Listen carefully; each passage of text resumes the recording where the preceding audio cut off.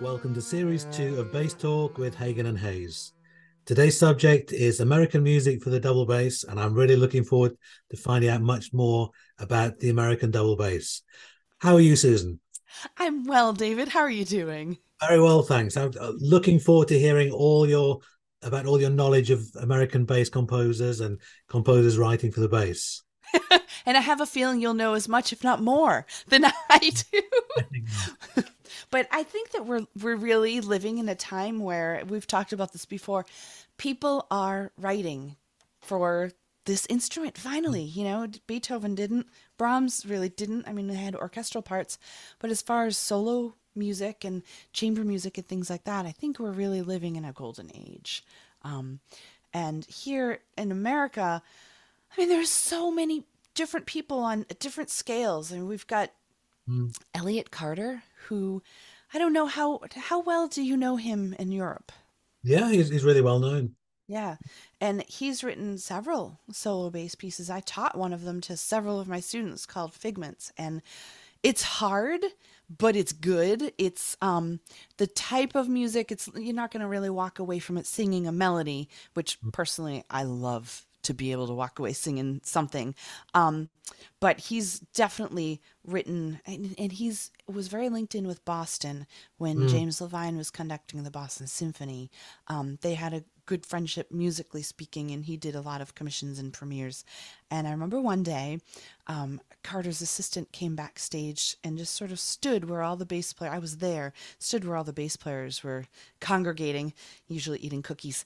And he just started handing out this piece of music and said, Elliot just wrote this and he's wondering if any of you would want to play it. And then he walked away. And we all got an original copy of this piece, Figment. And it's interesting. It's cool. And it was really fun to teach it. I've never Mm. performed it, but I've taught it, so I know it well. I don't know how far across the country or the world that piece has gotten. Um, I think it's quite popular. yeah. I think it's quite well known because it's by Elliot Carter because he lived so long. There was Yes. a resurgence of interest in him and his music. I Right. think he did he get to age 100 or Yes, we maybe a played a little bit further. concert where they brought this huge cake out on stage that said 100 and happy birthday. And I was so excited because my first thought was cake. Um, but unfortunately, it wasn't a real cake.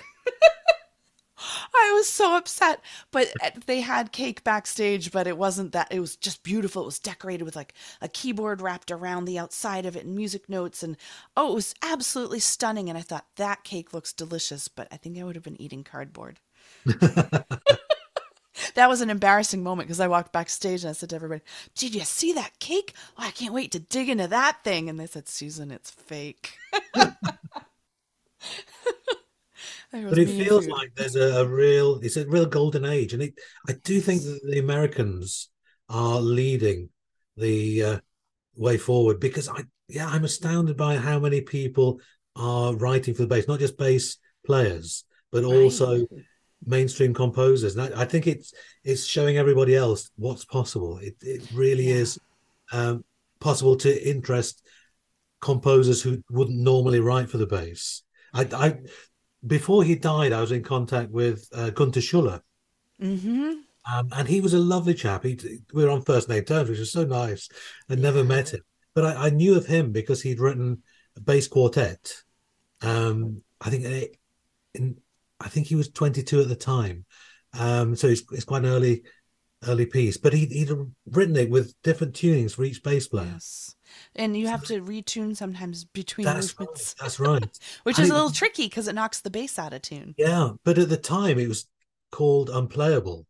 And Mm. nowadays, university students and conservatoire students are playing it. It's Yep. amazing how standards have changed. But I asked him about writing a second bass concerto, and at the time he was 88, and Mm. he liked the symmetry of 22 and 88. Oh, And sure. he was interested. He was interested, but I think he already had maybe too many commissions, Oh, so he didn't quite get to that point, and then he died sadly.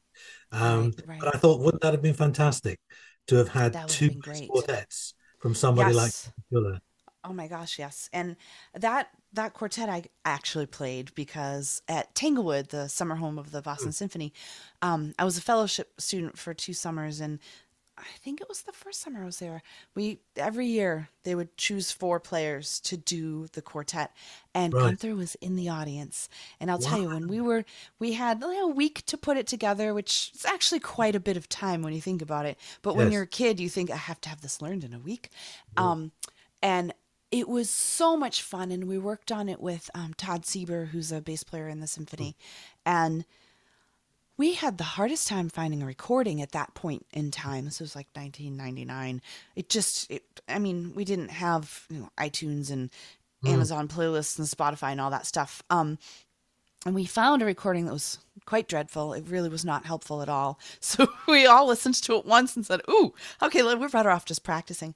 But when we played it, Seiji Ozawa was in the audience and Gunther was in the audience, and Gunther came running backstage. And I remember that our coach had said to us, "No, Gunther is very picky. If he's here, he might not like it. It's just he's Mm. very like this is my music. It needs to be played just Mm. so." And he said to us that it was the best performance to that point that he had ever heard of it, and That's we fantastic. we were actually relieved. A couple days later, we were overjoyed, but at first we were just relieved. But it's a really, really cool piece, Mm. and it's the type of difficult music that's worth every second of practice time. It's Mm. rewarding. And there's some music that's hard, and then you learn it and you think that was worthless. It was just Mm. wasted time. I didn't like the piece. This just was, it was fulfilling. It was a really nice piece to learn. Um, there's Well, a, he was really nice. He was very friendly in the emails. yeah, And I can't even remember now how I made contact with him. It must have been through somebody else who was someone who knew him. But I thought he was the most lovely chap, and we got on so well. And that's he was such great. a nice person to be in contact with. It's like Yeah. being in contact with somebody from the past, even though he's still alive. Right. Because he Right. was 88 or 89, I think, when he died. But Mm-hmm. he was and he's still enthusiastic and still passionate Yeah. and still interested. And I thought that was really nice. I think he composed almost until he died. He did. He Mm. did. He was very active. He was even conducting. I played a performance of Pulcinella, and I was not the principal bass player. I was playing the accompaniment. And he Mm. was very specific with his dynamics. He had in his mind mezzo forte is this sort of decibel level, and Yes. mezzo piano is this other one. And if you were just a skosh off, he would stop the rehearsal. He was very passionate, so he would kind of yell. It wasn't mean, but it was like, no, no, no, that's not it. That's too loud. And then he would take like just 1% off the volume, and he's like, that's it. Um, he had a very clear concept in his mind of what he wanted, and he could explain it and get it from the players, so that was great. And I had friends who played in the ragtime band that he had at New England Conservatory in the 70s and 80s. So it's he was just a great musician and not afraid to write for the bass. I remember when I was in college, I would ask people to write pieces for me, Mm. or for me and my sister, who's a violinist, and sometimes that would make them slightly more interested if it wasn't just for bass. But now they're always sort of like wrinkle their nose and say, "No, I don't think so." Now I ask people, and they're enthusiastic, and Mm. almost everyone that hasn't already written a piece for bass, they'll say, "I love the bass. It sounds so beautiful, and I've always wanted to write something for it. I'd be delighted to." And I'm always surprised that that's the answer, because 20 years ago, that was not the answer. Um, And so do it's you think nice you're that we right? also have flair composers. Um, and Yes. that helps because straight away they know what works and what doesn't. Yes. And I Yes. think they've pushed the repertoire forward. So who have you commissioned and what have you played from American composers? I've commissioned a couple of pieces. I'm not going to give their names because I didn't perform them. They were unplayable. They Very were famous. not bass players, but they were people that kind of thought they knew. But I also commissioned a piece by a trumpeter in the Boston Symphony. He wrote some really great pieces that we played with the Boston Pops. His name is Mike Martin. And I haven't performed it yet, but I will be performing it eventually because it's a really exciting and energetic and very cool piece. that he actually calls the tightrope, which is hilarious because I have a warm up in my warm up book called the tightrope, and he didn't know, but when I told him, he just looked at me, and he's a really funny guy. At deadpan, he said, "Well, that makes sense because I know how to play all your warm ups," which of course he doesn't, but. That's a really cool piece. I have a friend who has written music for a trio that I play in violin, cello, and bass. And I said, "Would you ever write a solo piece for me?" And he did, called Early Morning Tram. And Right. it's very like train sounding, which is Yeah. super cool, which is a lot of fun. And of course, Cal, Kellick Waddle, he has written tons of stuff for you, for me, for us. We're actually going to perform something of his in April together. He's down in Austin, and he's a very enthusiastic and willing composer, which is something I love. You ask somebody to write a piece for you, and not only are they happy with it, they just like go crank it out and do it, and which is very fun. Um, there's a woman in Boston named Marty Epstein, and she has like a 5 year waiting list of commissions. She's just That's good. incredibly sought after. Mm. But she has put me on her list, and she's writing something for me when, when my name comes up in the queue.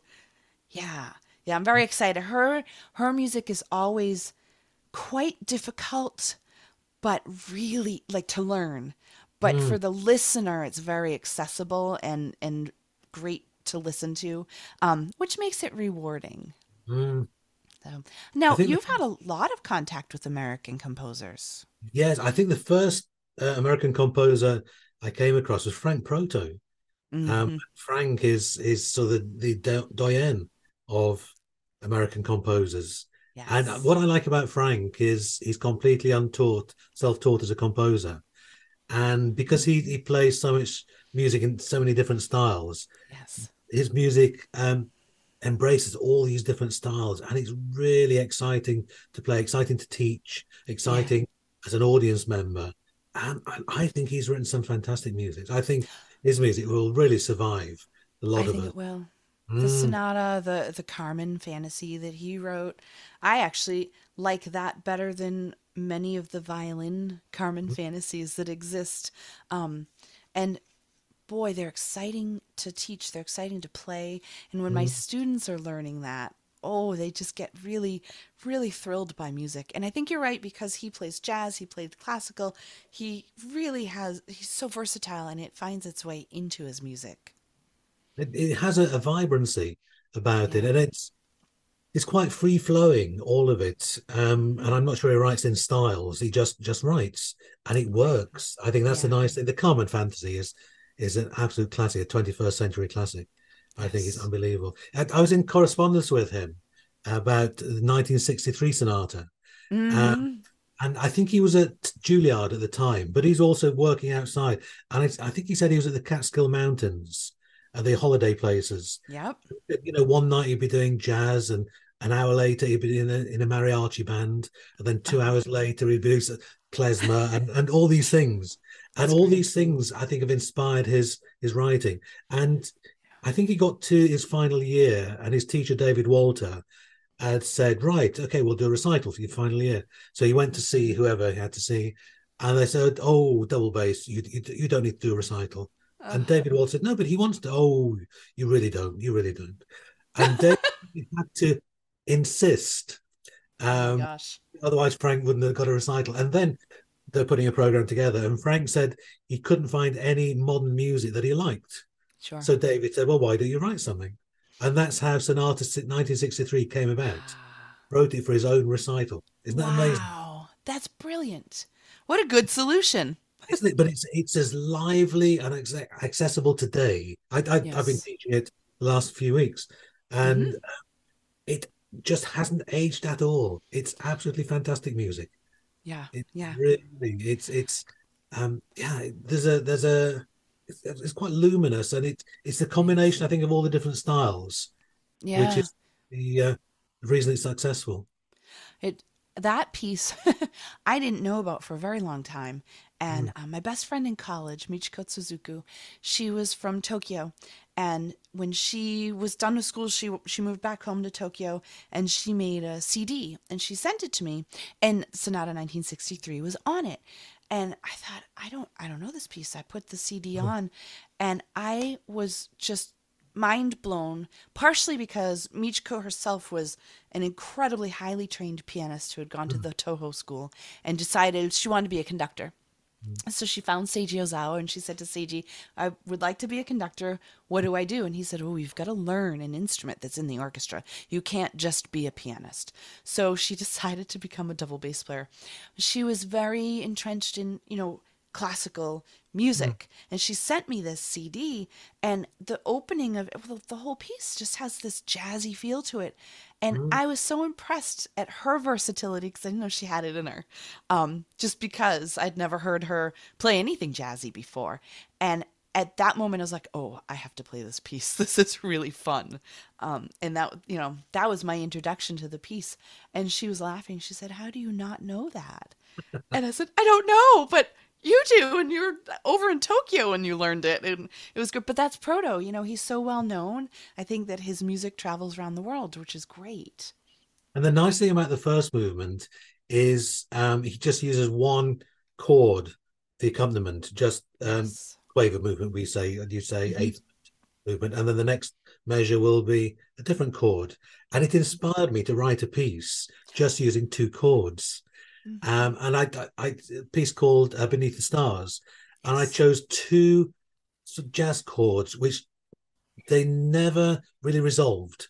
Right. You had one which felt as though it needed to resolve to something, but then it didn't. There was a tension in the next chord, returning Hmm. to the first chord. And I used it. And then I just used lots of different rhythmic variation to Right. hide the fact I was only using two chords. Yep. And it's amazing how many people don't realize it only uses two chords, apart from the very last D major ending, where suddenly Yeah. there's a resolution. But that was Right. because of Frank. I was so impressed. I wondered about that because I've taught that piece to several students and I Yeah. accompany them when they're playing it. And only one of them caught the fact that it was really two chords. The other student's like, wow, how can you play that? And I'm like, I'm not going to tell you my secret. And one other kid said, you're really only playing two chords until the end, aren't you? I said, yeah, but you don't have to tell anyone. Exactly. That I Exactly. wondered if it was from Frank's piece. It was. I'd been teaching that one, and I just thought it was such a cool thing to do. And as a Yeah. composer, it's a nice challenge. Just use Right. two chords and see how you can hide the fact that you're only Right. using two chords. Yeah. Yeah. So Now Frank has there are, written yeah. fantastic pieces. Oh, lots of great music. And then there are some others. Do you know the John Harbison concerto for double bass? I think he Hmm. calls it That was contrabass, an but amazing commission. yes. Because I think wasn't it lots of principal bass. It was a whole Yes, symposium of people, yeah, five or so six this was a different. big commission, Yeah. and it was interesting because he had to write, I think, the piece for three different variations. The bass part had to work in orchestral tuning, solo tuning, and for bass tuning fifths. Yes. The Yes, man because of deserves Joel a medal. Quarrington. He deserves a medal for trying to Yes. write one piece that would tick all those boxes. That's unbelievable. I have a secret about that piece. Go So I on. was I was playing at Emmanuel Music, which is a church in Boston that Hmm. every weekend does a Bach cantata, and Yes. he was on the board of directors and an assistant conductor. He was there all the time. He would conduct sometimes, and we knew each other quite well, and he would come to a lot of concerts that I was playing. And he said to me one day, he said, Susan, I've been commissioned to write a concerto, and I don't know what to do. Your tuning is completely freaking me out. And I said, okay, so let's talk about it. So we talked about it. And I actually gave him a little bit of advice. And I said, write it first and then see how it will lie on the instrument. I said, you've got a lot of variables that you have to deal with. I said, but don't modify what's coming into your head until you've put it on paper Hmm. because it just might work. Hmm. And so he had all the performances. I went to hear. I actually Ed Barker played it with the Boston Symphony because he was one of the people in the symposium that commissioned it. And I turned. He did a dry run through with piano Mm. before a couple weeks before he did it with the Boston Symphony, and I was the page turner for the pianist, which was like so high pressure scary because I was like, oh God, I could single handedly take this performance down. But so I did that, and then I went to like some of the rehearsals and the performances that Ed Mm. played, and he played it with another orchestra in Boston as well. And after the whole thing was over, John called me and he said, I'd really like you to perform this because Mm. I know you'll play it exactly the way I envisioned it. I haven't gotten that from any of the other performances yet. And I said, I heard the performance in Boston. It was pretty dang good. He said, it was, but I haven't performed it. But I Mm. know it was one that he was hoping, hoping Yeah. I would. He said, I will call orchestras on your behalf and see. But at that point, I wasn't doing any Mm. solo playing. And I was sort of, we'll see, maybe, maybe not, not sure. But he's very, very popular in Boston because he's Mm. based here. But it's a really fun and interesting piece. It Mm. really is. I think it made a big splash. I think that the enthusiasm about it has died down at this point because it's been a little while. But I think that if it were performed again, people would be very excited about it again. That's It's really amazing. neat. Yeah. Now you've commissioned people like Eric Funk and John Kennedy and Mm. others like that. Tell me a little bit about them and how you met them and reached out to them and all. Eric contacted me. I think we must have, maybe it was on Facebook or on the internet. We somehow made contact. Mm-hmm. And I was teaching in London at the time, and he was going, I think, to one of the Baltic states to record some of his music, and he's Okay. coming via London. So we met up and we spent hours and hours just talking. We became friends instantly.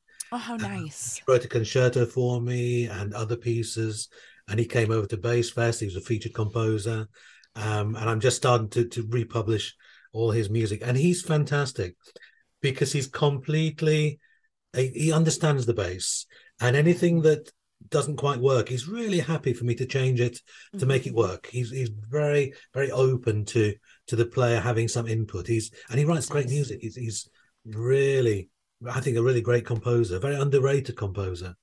Yeah. But the bass music is lovely. I'm playing a pieces written for our Kuzovitsky project. Yes. And it was quite high. And I said to him, it will actually work an octave lower, and the Mm. octave lower is beautiful. It's just in Yeah. this nice, rich, sonorous register without being Right. right at the top of the bass. Yeah. Yeah. And it's really beautiful. I really love his music. So I do too. Eric, I've been friends with for many years. And I just had an email this week, and I was said about new projects I was doing, um, because of anniversaries this year of Oh, Smet right. and Puccini.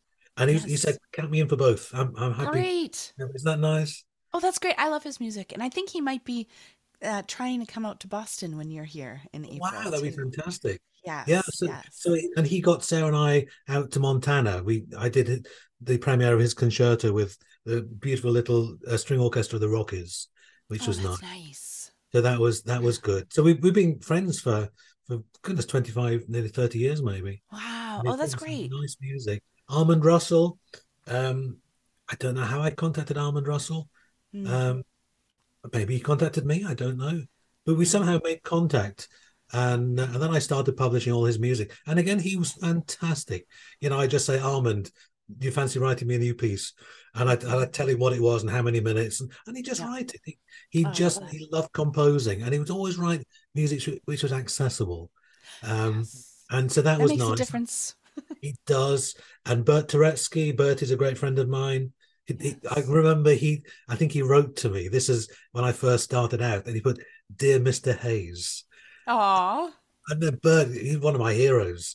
And I couldn't Yeah. believe that this hero was calling me Mr. Hayes. It was so Right. strange. But we've been friends for, again, he came to Bassfest in, I think, 2004. So we've been friends for, I don't know, 25, 30 years. And I Mm-hmm. published quite a lot of his bass music. And I think one of the final pieces he wrote was three small pieces for me, for Oh, bass, which was really nice. yes. The first movement is lots of Baroque Mm-hmm. snippets of. I've performed this one. Yeah, it's nice. The second movement is all in harmonics, Yes. and the third movement is Bert. Um, I think you have to hit different. Chopsticks. That's right. Yes. And I've always said to many audiences, I'm not sure you're ready for this, but I'm going to give it a go. And it's just another aspect of what the bass can Yeah. do. People love it. They respond really well. I actually had to buy a set of chopsticks because I don't, embarrassingly don't have chopsticks in my house. So I bought a set of three pairs Mm, and they're like hand painted and really pretty, of yeah. course. Nice colors because I figure if I'm going to use the chopstick, if it's wood colored, you Mm, won't see it yeah. against the base. So if it's, blue or purple or something that there's a yellow pair too, Mm, and it's just more visible for the audience. And I think that's maybe a good thing. I never know, but I think it is. yeah. Um, But one other Bert, person, he writes nice music, and his whole life has been in contemporary music. So some of his music is a bit yes, modern. But he was also a jazz player before he became right. classical. So a lot of his sort of jazzy bass music is really popular, and that Yes, does really well. So I've published quite a lot of Bert stuff. There's a little bit more still to republish, that's and good. then I people love like his Mary music. Ray. I think Mary is a flautist, She and I is. don't know how we became friends, but She's so sweet. she's the most lovely lady and Yeah. really fantastic composer. And often she writes everything is really quite short and quite Mm. succinct.